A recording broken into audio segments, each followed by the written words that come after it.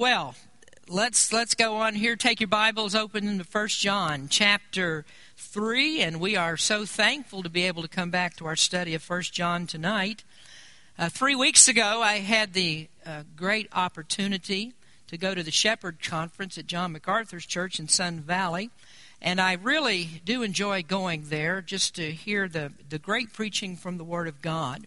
And what I like most about those conferences is the Bible exposition that you get from the sermons. It's just really a great help to me. For too long, I had been attending the revved-up, emotional type of conferences that really work more on your flesh than they do on your spirit. And so the preaching there a lot of times is posturing and a lot of yelling. And when you get down to the end, you realize you didn't actually get very much that would feed you. And there are many people who think that a good preacher is one who can tell you jokes and is able to wander from side to side on the platform. You have to move your head all around and watch where he's going all the time.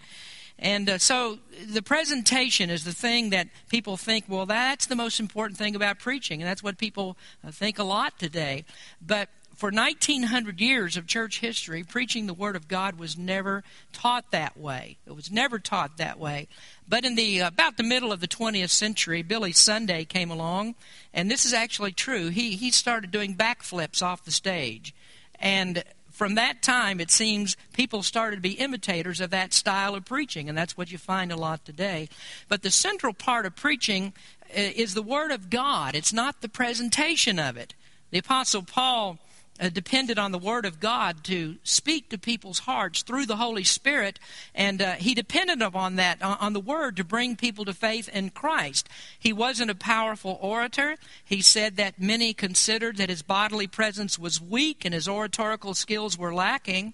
But today, preachers are measured by those kinds of things. They're measured by the histrionics and the storytelling and the life applications, and rather than just simply speaking the Word of God and telling what it means. And so that's what I like about going to the Shepherd's Conference. The focus is not the man.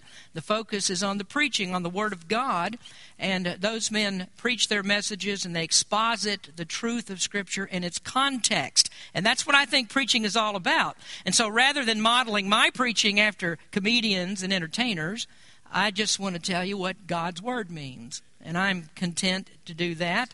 And most of the application of the sermons is found right here in the Scriptures, and the Holy Spirit will communicate to your heart what He wants you to know. And before I go on from that, another interesting part about preaching, much of the time when you preach a message, I have no idea who the preaching is going to affect. I mean, I don't come into the pulpit with usually, well, I won't say 100% of the time, but most of the time I don't come in the pulpit with any one particular person in mind. But I leave the pulpit many times thinking how disappointed that I am that I preach such a stinker sermon. And I worry about that sometimes, and I worry that the message didn't have the effect that it ought to have. But then I find out that somebody got a blessing out of the message, and they'll go out and tell me it was exactly the message that I needed. And so much of the time when a preacher leaves the pulpit and he's worried about, well, how good of a job did I do, then it's really the pride of performance that he's worried about, and I'm as susceptible to that as anyone. And so I have to remind myself that all that I'm required to do when I come up here is to preach the Word and do that alone, and then the Holy Spirit will take that and use it as He sees fit.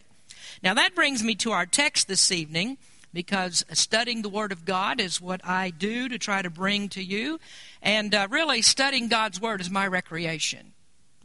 All of you folks, you go to work because you have an occupation, and I go to work because it's my recreation. But don't tell me that because of that you can't have any time off, because sometimes I need a break from my recreation so I can take one of those dreaded vacations. So, well, look here, 1 John chapter 3, verse number 11. 1 John 3, verse number 11, it says, "For this is the message that ye have heard from the beginning, that we should love one another. Not as Cain, who was of that wicked one, and slew his brother. And wherefore slew he him? Because his own works were evil, and his brother's righteous. Marvel not, my brethren, if the world hate you. We know that we have passed from death unto life, because we love the brethren. He that loveth not his brother abideth in death. Whosoever hateth his brother is a murderer, and ye know that no murderer hath eternal life abiding in him. Hereby perceive we the love of God, because he laid down his life for us, and we ought to lay down our lives for the brethren. But whoso hath this world's good, and seeth his brother have need, and shutteth up his bowels of compassion from him, how dwelleth the love of God in him? My little children, let us not love in word, neither in tongue, but in deed and in truth. Now, as you know, if you were here for the last message, we moved on in this section of Scripture to another one of John's test of true faith versus false faith. Now, the previous section that we've just studied was a very pointed argument on the incompatibility of sin with the Christian life. And there was a double emphasis in that section, verses 4 through 7 and 8 through 10, that were a moral test of Christianity. And so John's intention here is to leave us with irrefutable arguments that sin is utterly incongruous with Christianity. And so that when a person becomes a Christian, his life will change, and it's not a change that's brought about by the individual. We don't give people the gospel and say, well, what you have to do is clean yourself up and get yourself ready and do everything that needs to be done. Then God is going to save you. But God saves you, and by his power, the individual life begins to change. The Holy Spirit works in you, and that is the process of the sanctifying power of God's Spirit. And if you have a person that claims to be a Christian and that working of the Holy Spirit is not in his life, the sanctification is not ongoing, then you know that that person never really was saved. Well, in this section, the argument switches to another test, and this is the social test. A Christian's life will be characterized by love. John's already spoken about this in the 2nd chapter, verses 8 through 10. He says, again, a new commandment I write unto you, which thing is true in him and in you, because the darkness is past, and the true light now shineth. He that saith he is in the light, and hateth his brother, is in darkness even until now. He that loveth his brother abideth in the light, and there is none occasion of stumbling in him.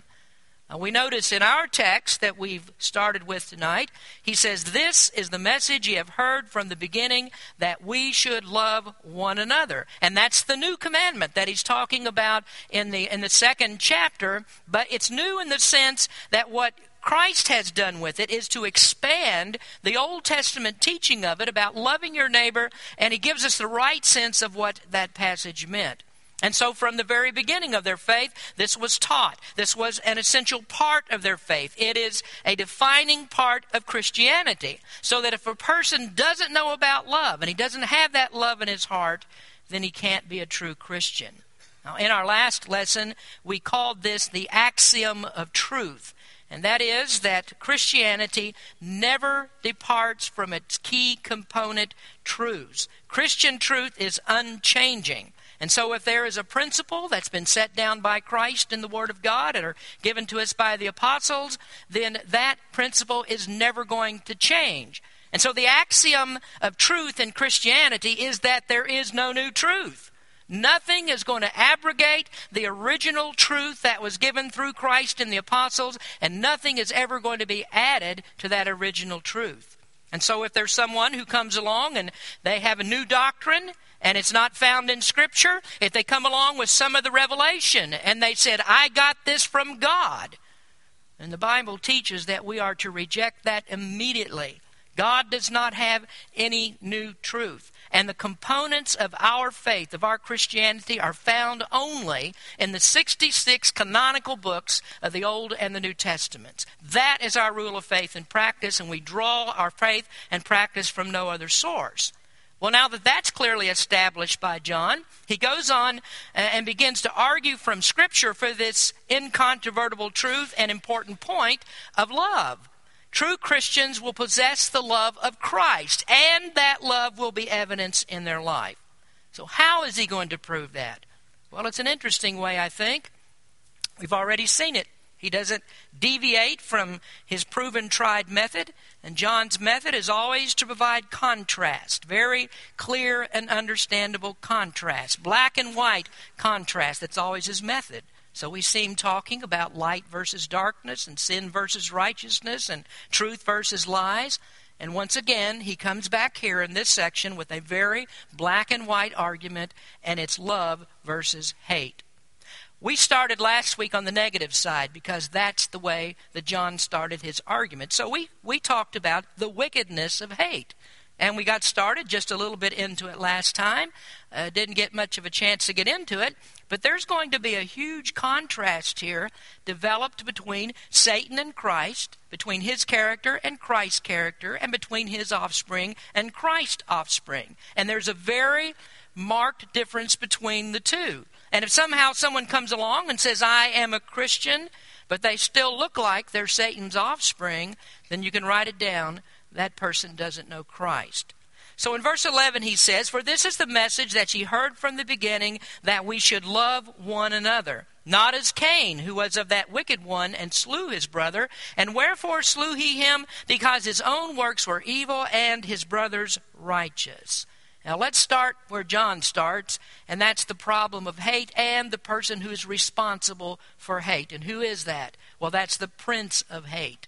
The prince of hate is the one who is described here as the wicked one. In John 12, verse number 31, Jesus called him the prince of the world. So who is he?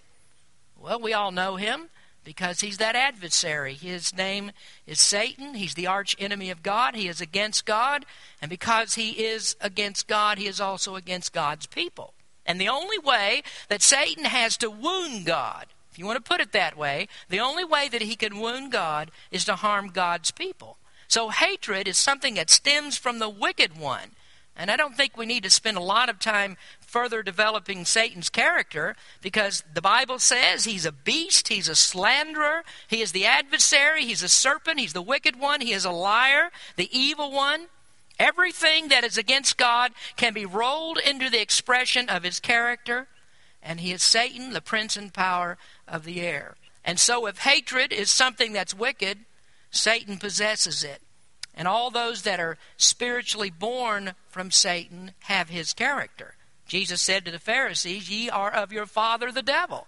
And why did he say that to them? Because they acted like the devil. They lied like him. They lived like Satan. They loved like Satan. And he said, well, how do you love like Satan? Well, the answer to that is no love at all, because there is no love in Satan. And people who act like him, have that character, are of the devil. So that's the underlying argument that's established here over and over in John. He's going to go through this. It's in the previous section, and there he talked about this contrast. People who break the commandments, they're of the devil. If you're unrighteous, you must be from the devil. If you don't love people, if hatred is in your heart, then you're following the prince of hate. Well, now John's going to illustrate that with verse number 12, and he goes back to the earliest example of hatred. And the sin that he's going to talk about here is murder. And there is no greater example of hating someone than to take a person's life. So next we have then the prototype of hate. And if you want to put another P word in there, you could call it the perpetrator of hate. And the perpetrator is this person called Cain. Now always when Cain is mentioned, forever and forever, his name will be associated, is associated with murder. And that's the worst form of hate. Now, Cain knew that. He knew that he was going to be associated with that for all of his life. And so he complained to God. He said, I shall be a vagabond in the earth, and it shall come to pass that all who find me will try to kill me. So what is the worst case scenario for acting out of hatred? Well, it would be to do what Cain did. He murdered. And his crime was the worst kind of murder because he didn't kill his worst enemy. He didn't kill somebody who was trying to harm him or someone who hated him, but he killed his own brother. I mean, the very one that he should have loved is the one that he killed. Now think about that for just a moment, because everybody on earth at that time was a close relative of Cain. He was his mom or his dad or his brother or his sisters. And there you get the answer to your question, where did Cain get his wife? Well, it had to be his sister. That's all there was. So if he had murder in his heart and he was going to kill somebody, the only choice that he has, he's going to kill somebody in his own family. And I want you to think about it a little bit harder again, because John here is not dealing so much with our love for lost people. not lost people out there in the world somewhere. He's dealing with love for the brethren. And you'll notice he taught that in verse 16, that this is who he's talking about. So if you are a Christian who has no love for the brethren, it's like killing somebody that's in your own family. And doesn't that make the crime doubly worse? I mean, it's incompatibility with sin. And this sin of hate is so incompatible, so incongruous with Christianity that it's impossible for a person to hate others and to be a Christian. So you can't do anything worse than to kill somebody. So John now is going to take us right down into the depths of depravity of human heart, and he's going to use an example here that puts unloving people in a category with those who are of the devil and are murderers. And in the next message, we're going to talk a little bit more about that aspect of it. So what about Cain? Who is Cain? What about him? Well, was Cain some totally reprobate, filthy idolater? Was he an atheist? Is that what made Cain the way that he was? Well, there weren't any atheists then. There weren't even any idolaters then.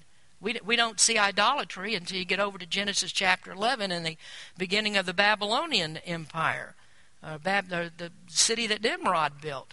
So Cain was a worshiper of one true Jehovah God, or at least he said that he was. And at one time, God, at that time still, God was speaking to people in a very personal way.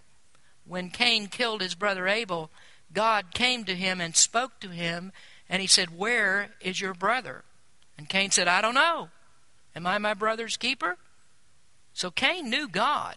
He conversed with God. He worshiped God. Now, it wasn't true worship. It wasn't worship because he was born again. But you might say this, that Cain was a guy who looked like a worshiper of God, and he went to church and sat in the same pew with Abel. And this is what we're trying to find out. Who is it that says they're Christians and they're not really Christians? But Cain is a murderer. He was a religious murderer, in fact. And there are plenty of those, aren't there? And you can go back in the history of Christianity and you can find a lot of religious murderers.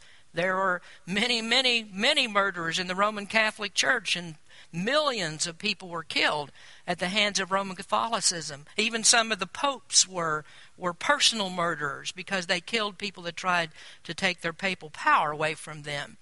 And then we think about religious murders like Islam, for instance, that blessed, peaceful religion that our government tells us that we really don't need to be worried about. But who was the founder of that religion?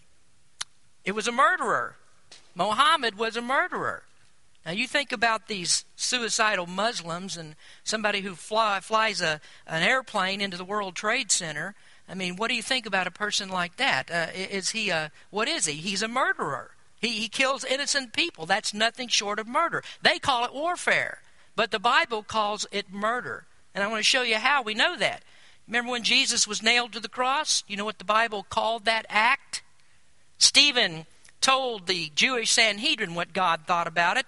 This is what he said in Acts chapter 7, verse 51 and 52. He said, "Ye stiff-necked and uncircumcised in heart and ears, ye do always resist the Holy Ghost. As your fathers did, so do ye. Which of the prophets have not your fathers persecuted? And they have slain them which showed before of the coming of the just one, of whom ye have now been the betrayers and murderers." Now, what were these Jews doing? Well, they were acting out of devotion, weren't they? They were acting out of devotion to their twisted, perverted religion where they claimed that they had a relationship with the one true God. And Stephen didn't call that an act of war. He called it murder. And so this is Cain. He's a worshiper of God, but he'd invented his own way of doing it. I don't have a doubt in my mind that Cain knew exactly what God required of him. Adam and Eve taught him well. When a sacrifice was told to be brought, Abel brought a sacrifice. And there's no reason why Abel would have ever thought of going and killing one of his flock and giving it to God unless God had already told him that that's what he required. So Cain knew as much about this as Abel knew. He wasn't innocent in it, but he was obstinate. So he wanted his own way. He wanted his own religion. He wanted to do his own thing. And what is that? Well, that's nothing short of the activity of the devil. He is of the evil one. Now, we'll notice something here about the word evil in verse number 12, because this is very important. In 1 Peter, Peter says, "For the eyes of the Lord are over the righteous, and his ears are open unto their prayers. But the face of the Lord is against them that do evil." Now, in that passage, and the one that we're looking at tonight, the word evil comes from two different Greek words. And the word that we have evil here in 1 John is not the same as 1 Peter. And this one means a particularly spiteful and aggressive form of evil. It's determinate evil. It's like being so bad that you're not content just to perish alone and to go down in your own corruption, but you are so bad that you want to take others down with you. And if you look at the character of Satan and what the Bible says about him, he's exactly that way. You watch him throughout his career, you get down to the end, as we're going to be studying here soon in the book of Revelation, and you'll find there that he gets thrown into the bottomless pit. And he was thrown there because he's evil. Why? Well, because he killed, through the Antichrist, murdered God's people. But then at the end of the millennial reign, God lets him loose for a little while, and you know what he does? He goes back out and he deceives the nations. Now, by that time, Satan surely has to know that his last attempt is going to be this one. And so he deceives people again. So he's not content to go down by himself. He's going to take a whole lot of people with him. And that's the way John describes the evil that's in Cain's heart. This was not a heated moment of passion. It was not that Cain got upset and he just went a little off. He went crazy. We're talking here about premeditated murder. He planned it, and he was just waiting for the opportunity. And when the opportunity came, and he had Abel out there in the field, he had the motive, he had the old sinful heart, hateful heart that he had, and so with that opportunity, he killed his brother. Now, some of you might be interested in the method that Cain used to kill his brother. I remember watching a movie on television once, and this was about Cain and Abel. And in this movie, Cain took a big rock, and while Abel wasn't looking, he came up and he smashed him in the back of the head with that rock, crushed his skull. In one of the Jewish Targums, it says, he fixed a stone in his forehead and slew him. And then there are others that say that he took a rock and he crushed his diaphragm. Was that how he killed him? Did he shoot him with an arrow? Did he hang him from a tree? Did he lynch him? Well, the scripture says here in Genesis, it says in Genesis 4:8, it says, Cain rose up against his brother, Abel his brother, and slew him. So Cain and Abel were talking, and Cain, I suppose, was acting like there was nothing wrong. And so the Bible says he just got up there behind him and he slew him. John Gill says that Cain was talking to Abel in a friendly manner. So they weren't arguing. Cain didn't challenge Abel to a duel or anything like that, because Abel would have never done that. So Cain was talking to him in a friendly way, and he coaxed him out into the field, and they were walking along, and he slew him. So how did he do it? Well, MacArthur has an interesting note on this. He says that the word here means to butcher by cutting his throat.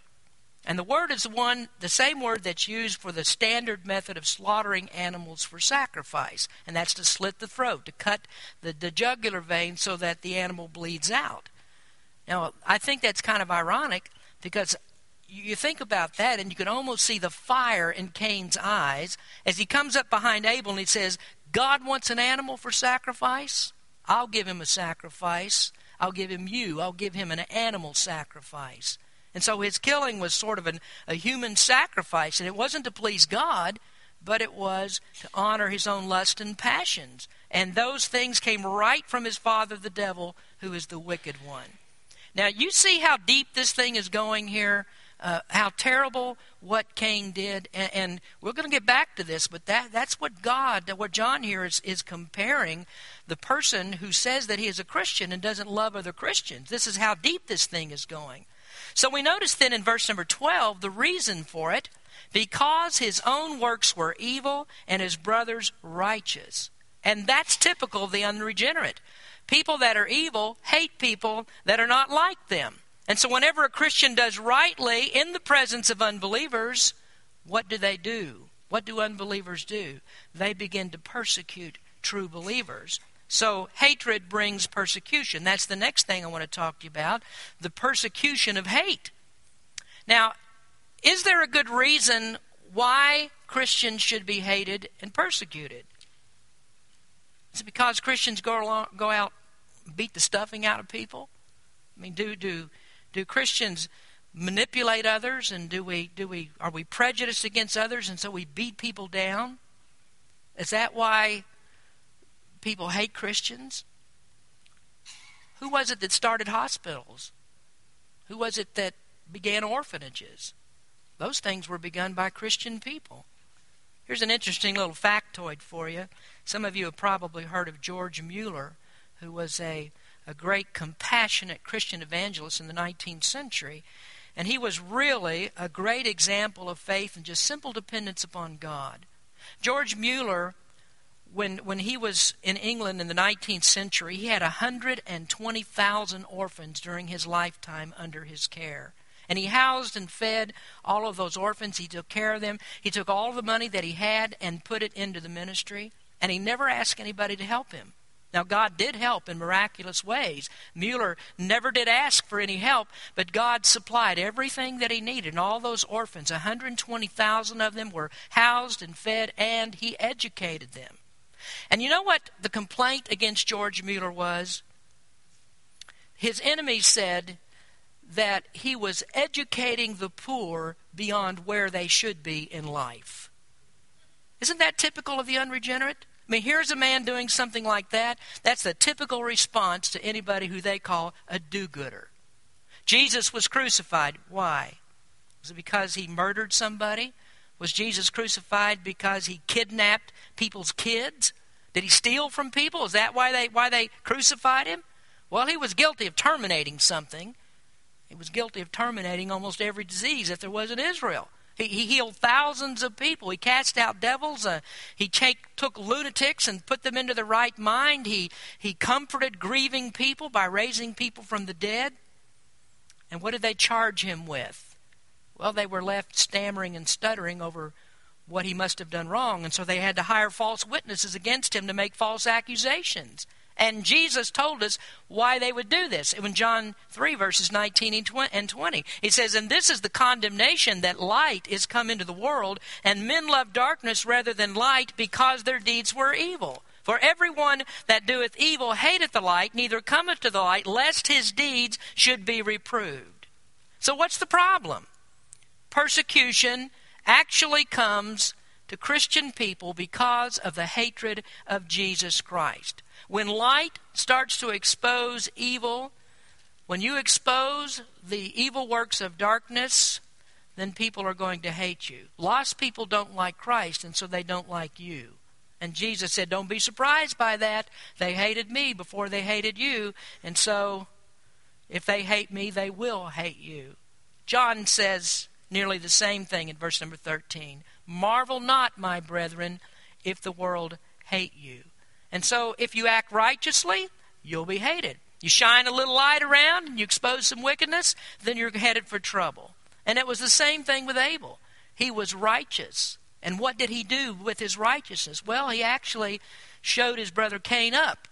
Not because he was arrogant, not because he was prideful about it, but he showed him up simply because he was living the way that God wanted him to live. And because he did, he was killed for it. Now, there's a little twist to this that I think is very interesting and very well put. Martin Lloyd-Jones makes a great comment on this. He says, "Neither does the world hate us because we are good." Let us be quite clear about that. The world does not hate good people. The world only hates Christian people. That's the subtle, vital distinction. If you're just a good person, the world, far from hating you, will admire you. It will cheer you. And what is true of the individual is true of the whole church. The psychological explanation is quite simple. The world likes good people because it feels that they are a complement to itself. So the world applauds them. But the world, we are told, hates Christians. Not because they're hateful, not because they're good, not because they do good, but specifically because they are Christians, because they are of God, because they have Christ within them. I think this does not need any demonstration. If anyone did good in the world, it was the Lord Jesus Christ. But as I have shown you, the world hated him. It is not goodness. It is this specific thing that makes us Christians that does it. Or in other words, makes the world hate us. Now, if you want a great illustration of that, and maybe for some of you one that hits a little bit close to home, you look at what happens in your own family when you follow Christ. If you happen to be perhaps the only one in your family that's a true Christian, what happens? Well, there's division in the family. Matthew 10, Jesus said, "For I am come to set a man at variance against his father, and the daughter against her mother, and the daughter-in-law against her mother-in-law. And a man's foes shall be they of his own household."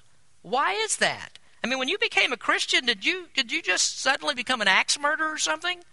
I mean, did you become a terror in your house? Well, that's not likely, I don't think. In fact, a Christian is amazingly improved in multitudes of ways. Charles Spurgeon said that a man's dog ought to be better off when he becomes a Christian.